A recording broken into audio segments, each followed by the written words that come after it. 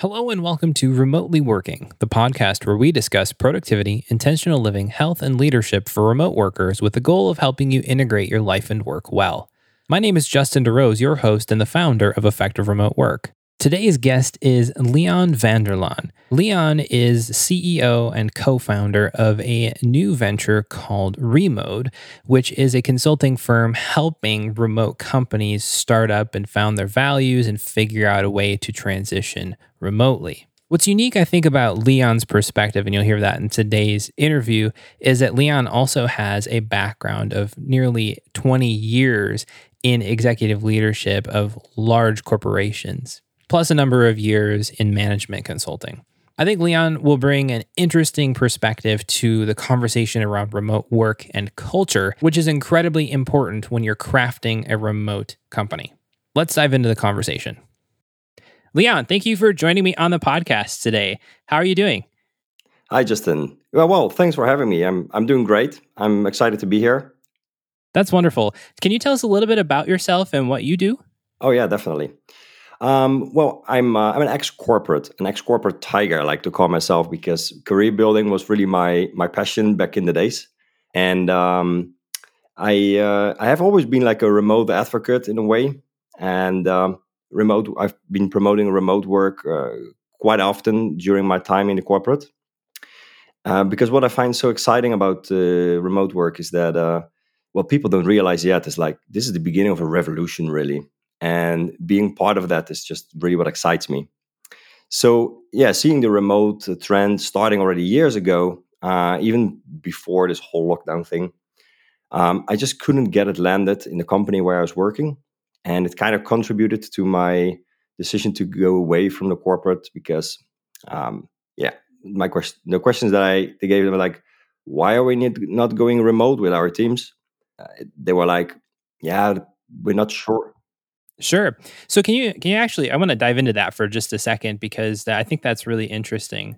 I'm sure there are a lot of corporations at this point in time who are considering or at least looking at going remote. But what were some of the challenges that you ran into at that time? I know it was kind of a different season, for remote work, and it was kind of a newer idea.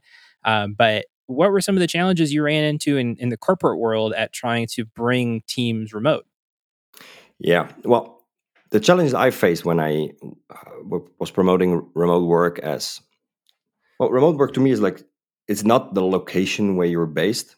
Remote work is much more than just that.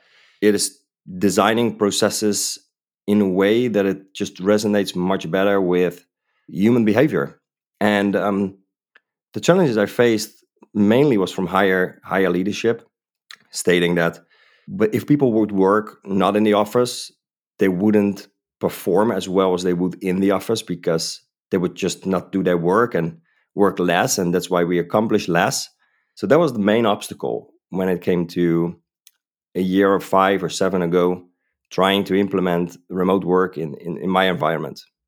I can totally understand that.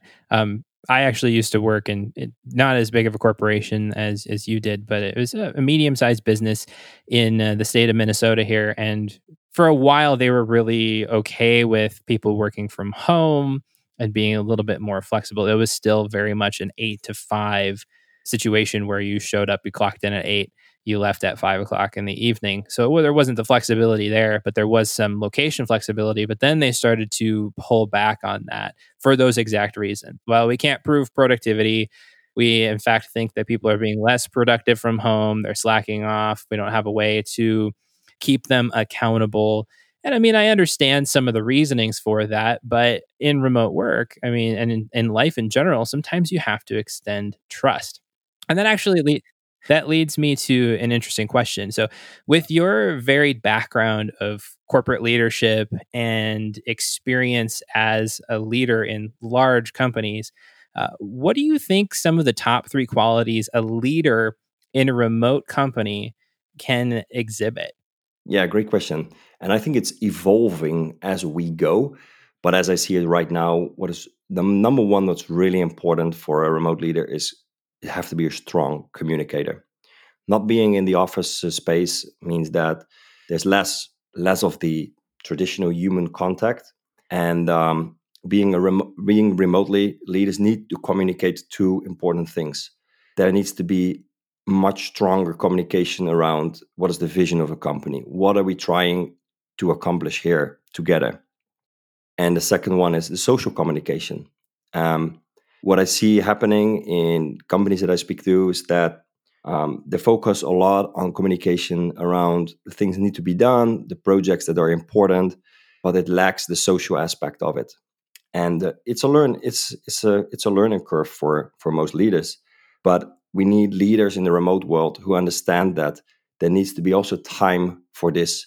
Let's call it the coffee machine chat, because the social aspect of it is also what builds trust between people, and that is like the number one quality that a remote leader needs to have: strong communicator.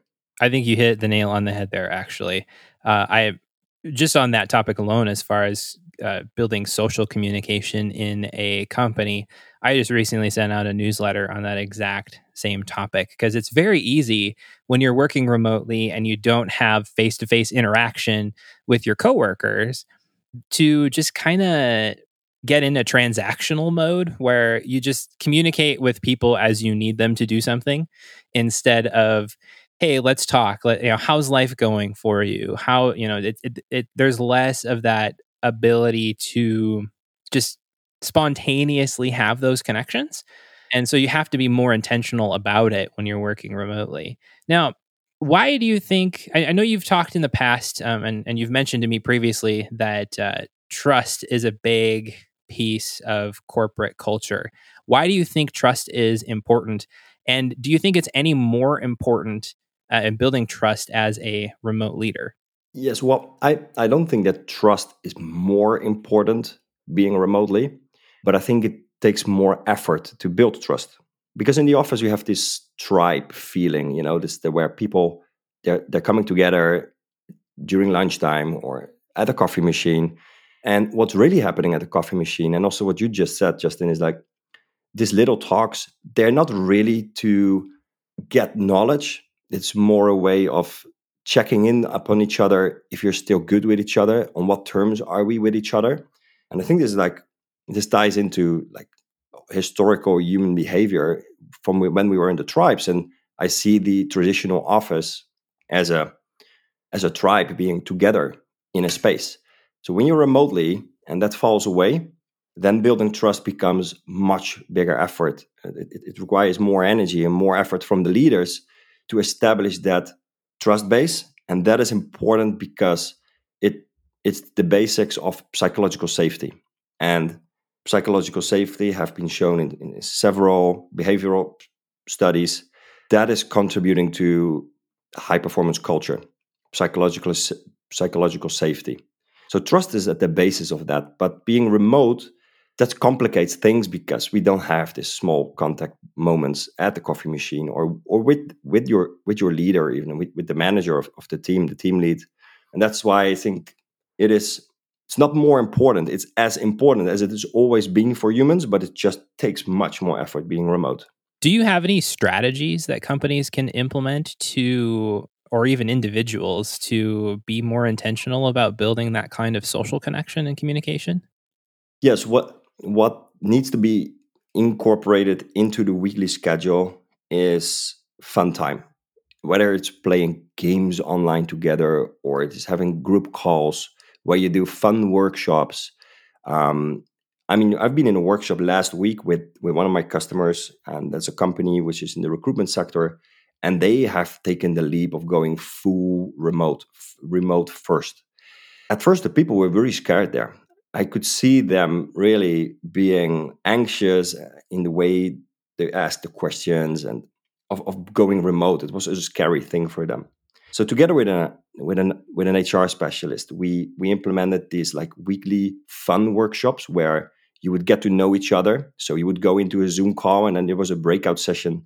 And in that breakout session, you would get questions which would reveal a lot about who you are as a person, actually, um, about your private life, but also about maybe some challenges you had on the job and how you solved them. And they were so fun to do. And that was the moment when I felt like it is possible to come close to the traditional office setting where you had this like individual contact more often.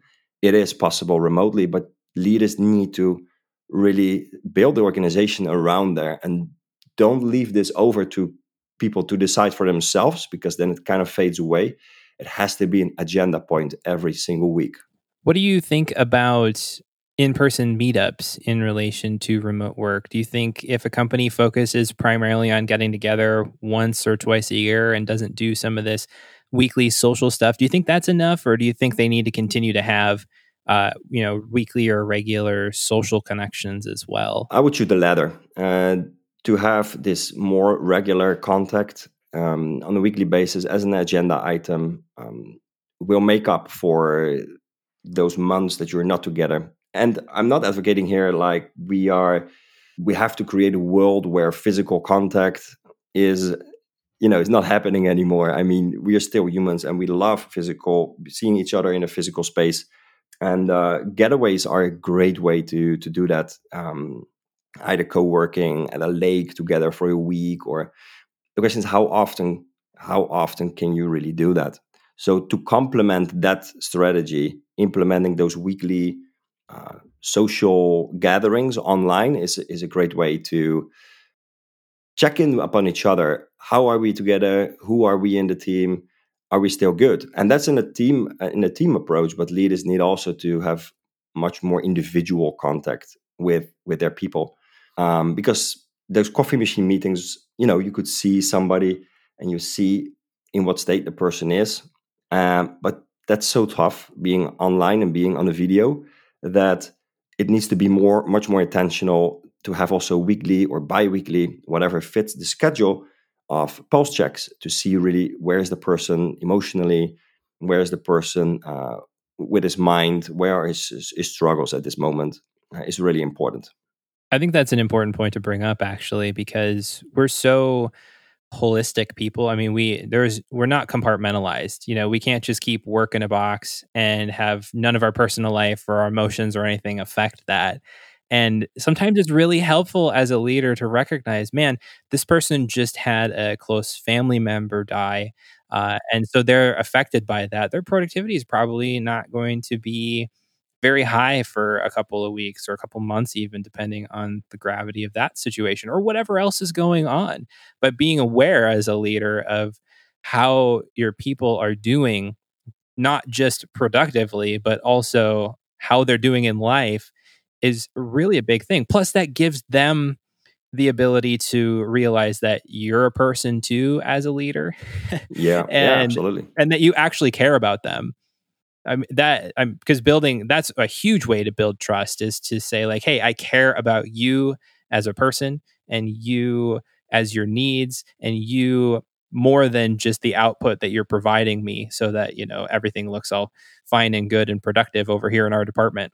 Oh yeah, absolutely. And that ties also into the qualities of the leader that you asked in the previous question. That is so important. Leaders need to be, even more than before the remote world, a role model. They need to show they have their self leadership, that they are also vulnerable, and they are also in this remote world, understanding that some of the important aspects are falling away, and together we have to make up for it. So a role model is definitely a quality as well that the remote leaders of tomorrow need to have. So one thing we didn't touch on earlier is that you've had this corporate background and you've done some management consulting, but just recently you've launched a new venture that is in helping companies transition or become remote work organizations, and that's called Remote. Can you tell us a little bit about what your new consulting company does and some of the types of things that you are doing or finding in regards to remote work since you started that? Yes, absolutely. So we started in January, pre-COVID actually. Well, COVID was already around, but we with my co-founder Erica, we were together working on a customer of mine where I was implementing a growth strategy, which is my specialty. And she was all about remote processes. She was part of this digital marketing agency, which grew from like 0 to 45 people in like 1.5 year, remotely, fully, everything remote. So that was a great inspiration for me. And working together on that specific customer, we just felt there was so much synergy. Everything we both said about remote work just matched together, and we said, wow, you are this young, dynamic, fully remote built company, and I come from this large corporate structure.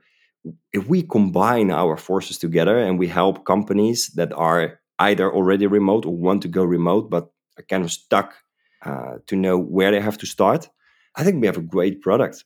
And like 2 months later, uh, COVID hit, and then we picked up the phone and said, "It seems we're in business." And then that's how we came together. And now what we do basically, we help companies to um, set up remote hiring processes, because hiring remote talent is a different process than posting a job ad, having physical interviews, and choose the best candidate. So we help with setting up hiring remote A players. The second thing is we help with setting this strong vision and mission, goals that are in line with that mission and vision, because that's so important to not let your remote people feel like they're just ticking off their to-do list from a kitchen table. Now they need to feel that they're contributing to something larger. So that's like in the second thing that we do to help set really strong direction for the companies. And the third thing we do is we set up these processes, like remote processes. Whether it's in Asana, we love Asana, but it can be done in other tools as well, like Monday or Trello, because everything can be designed in there. And when you're remote working, standardizing all these processes within one tool is just one step further in having this high performance environment. And then number four, what we do is to help companies understand how to lead their team by values and building this trust-based culture. And together, those four things, they will give a remote high-performance culture. And our customers are mainly in the digital field, so they're already remote or at least having a digital product. But why we so love to do it is because we see how remote work, when it's done right, just gives back this freedom and joy to everybody in the company who felt stuck being remote, and that's such a joy to see in what we do. That's really neat. And I know you brought up a point in there, and you've said it previously here, is that, process is really the key way to develop these remote organizations and become more high performance. Since many remote first companies are people first focused, but still recognizing that process is really important, how do you find balance between having these high quality, high value processes and people without veering too far in one direction or the other, where you're valuing the process and the productivity and the things and the output and the results that come from that over the state and value of the people and flexibility and things that people need and the like? How do you find balance in there? Yeah, yeah, yeah. Great question. And there's a question we get a lot actually from our customers as well. But I always say, and this sounds strange, people are processes. Because what happens when a project is not delivering? Where do you move to? You move to people, right? You will go to people and get info about why is this project not on spot? Why are we not there where we need to be right now? So the person is always questioned when it comes to work not being delivered, and that is because we when we don't trust the processes, we move to people. So we try to manage, or that is what happens. Leaders try to manage through people that things get done without questioning the processes. So what I say is, let people make their own processes, and because people know best how they function best themselves. If you let, as a leader, your people to produce the processes and pick the processes that work best, then you have a team of people who are working in their design processes, and you as a leader move from being activity focused, being behind people and letting them perform, push them to work harder. You moving to outcome based. because you have processes that you can trust. So, how to balance that is like, if you realize and if you are aware that your people produce outcomes when you let them um, use their own intelligence to achieve their results, then the processes will balance itself with your people. I like that. And it reminds me of the concept of making sure that if you're making decisions or changes in an organization, that you make them at the lowest level possible. So, for example, if you're changing how your frontline workers are doing work, involve them in that change process because they're the people who have the knowledge and understanding of how that work is done. They're the ones who can craft that to make it something that's better for them, but also better for the company instead of legislating it from on high just because you think there's a better way to do it, even though there might not necessarily be. Yeah, absolutely. Yeah, processes are often inflicted on people. Like, there's a process manager who draws out all the processes and then it gets implemented and people have to adjust to it. People value much more what they build themselves. And that goes for everything, but it goes also for processes. I mean, I love to decide how I work on my day, and I have the luxury that I'm a company owner and that I'm working alone, so I can do it. But it counts the same for the people in your team. They also love to decide how will I work. So give people that freedom to design their own processes, um, and when they are within a set of agreed behavioral guidelines, and they're not breaking any etiquette or they're not breaking the company values, let people really do it by themselves, and the results will be you will be astounded of the results that you will get. Now, I think we've talked about this a bit through this podcast, but if you could summarize, if there's a company that's looking to begin as a remote company or looking to transition to a more remote first model, what key action items or values do you think they should keep in mind in that process?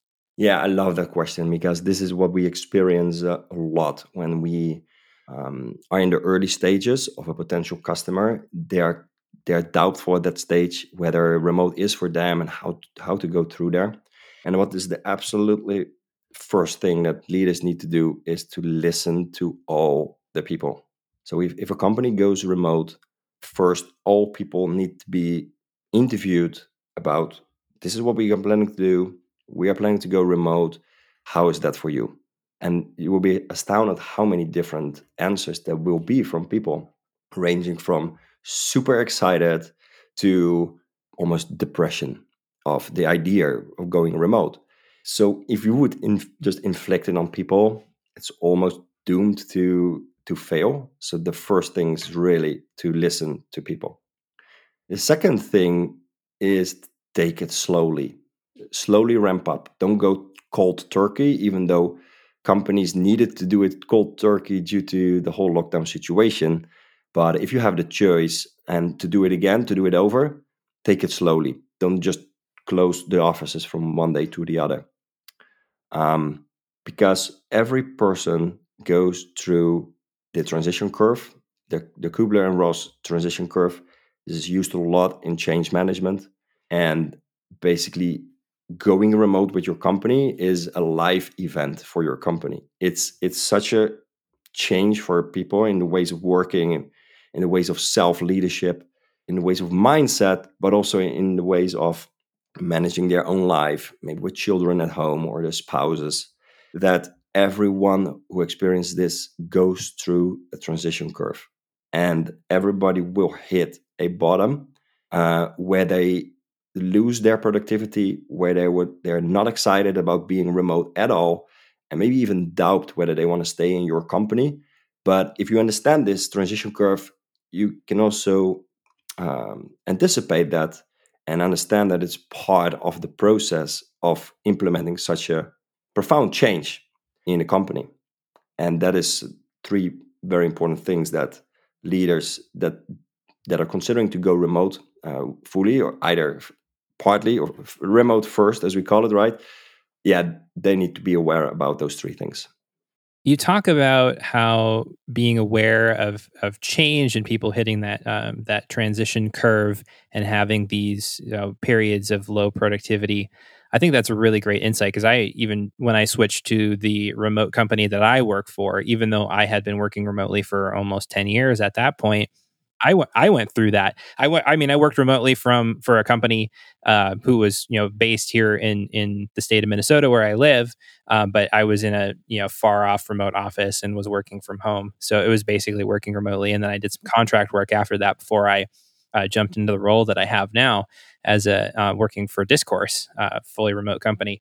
But the I even went through that transition curve, where I mean probably 6 months ago, I was just in the pits. I was like, what am I doing? And because we function differently than I'm used to, we're an asynchronous based organization.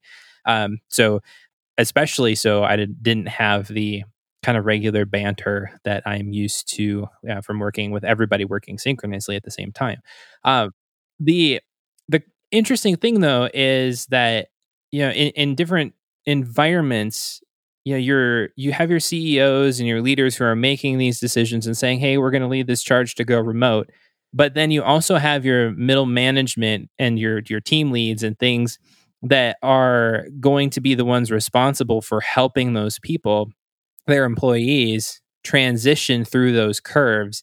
Now, is there anything that upper management leaders or these leaders can do to prepare themselves for helping lead their teams and their people through those transition curves to make it a little bit easier? Yeah, and that is to involve people in the process of creating it. And this also ties in what I said in the previous question when it comes to building processes. The more people feel involved and that their point of view and their ideas are considered to be uh, part of the journey of the going remote journey. When people feel involved, they have less of feeling that it's inflicted on them and that they are pushed to go through that transition curve. So this flattens the curve. It doesn't change the curve. The curve will be there, but it flattens the curve. If at every stage in this curve, leadership is aware that that they are in a new phase within their curve and that they are involved at that stage in what's going on in the company at that specific moment. So that is one thing. And the second thing is, especially with going remote, I think leaders need to teach themselves, but also provide incentives or possibilities for people to learn self leadership. Because that's one of the, for especially for people that have never been working remote before, in an office setting, there are unseen forces which keep the tribe going. It's like peer to peer pressure, you could say, in a healthy way. Yeah, it's like the social aspect of working in a team, which falls away when you're remotely and you are, let's say, working from home. So providing this learning and development platform for people to learn self leadership and understand that it's it is acquiring new habits that are suited to the remote working world is a really clever decision for leaders to do. To wrap things up today, I'd love to ask you if there is a resource that's impacted you as a leader that you'd like to share with the listeners of this podcast. Yeah, absolutely. And before I give you the answer, I want to explain you why I'm giving this resource. It ties into preparing your team to work as high performers, being remotely. It is very important that you understand the strengths of your remote team, and then I'm pointing at the individual strengths of a person, because when you're sitting in an office and you have this benefits of being together as a tribe, as a team, and you have all the physical aspects, then doing tasks and doing responsibilities which are slightly not aligned with what you're naturally strong at, it's a good bargain. But when that falls away and you're sitting at home and you also have to do work that is not directly in line with where you are strong at, it works demotivating. It doesn't define criteria to measure success of the individual. So what I really recommend to every individual that's listening, but also to the leaders that are listening, perform a Clifton test, the Strength Finder test from the Gallup Institute, to understand what is my team strong at. And that will also reveal on an earlier stage which people might struggle in your remote setting, because people who have less of natural strengths in like discipline and responsibility, this comes less natural to them. They might struggle more working remotely. So at an early stage, understanding your team's strengths is a really great thing to do. And that's also my personal resource to go to for myself, but also for the people that I help, to understand themselves first before helping others. I love StrengthsFinder. Actually, I took that test a few years back, and it's been really helpful for me to understand myself and what I'm good at. Uh, yeah, I loved it. Oh, great. What was your number one? Input. Input. Ah, that's great. That one is low at my list. I have strategic thinking at number one. I can see that. The very last thing here today, Leon, where can people find you and your new venture, Remode? Well, the absolute best thing is just to connect with me on LinkedIn. I'm most active on LinkedIn, and that's where I talk with people. That's where I put content out around remote work weekly, multiple days. So that is for me the absolute best place to connect with people.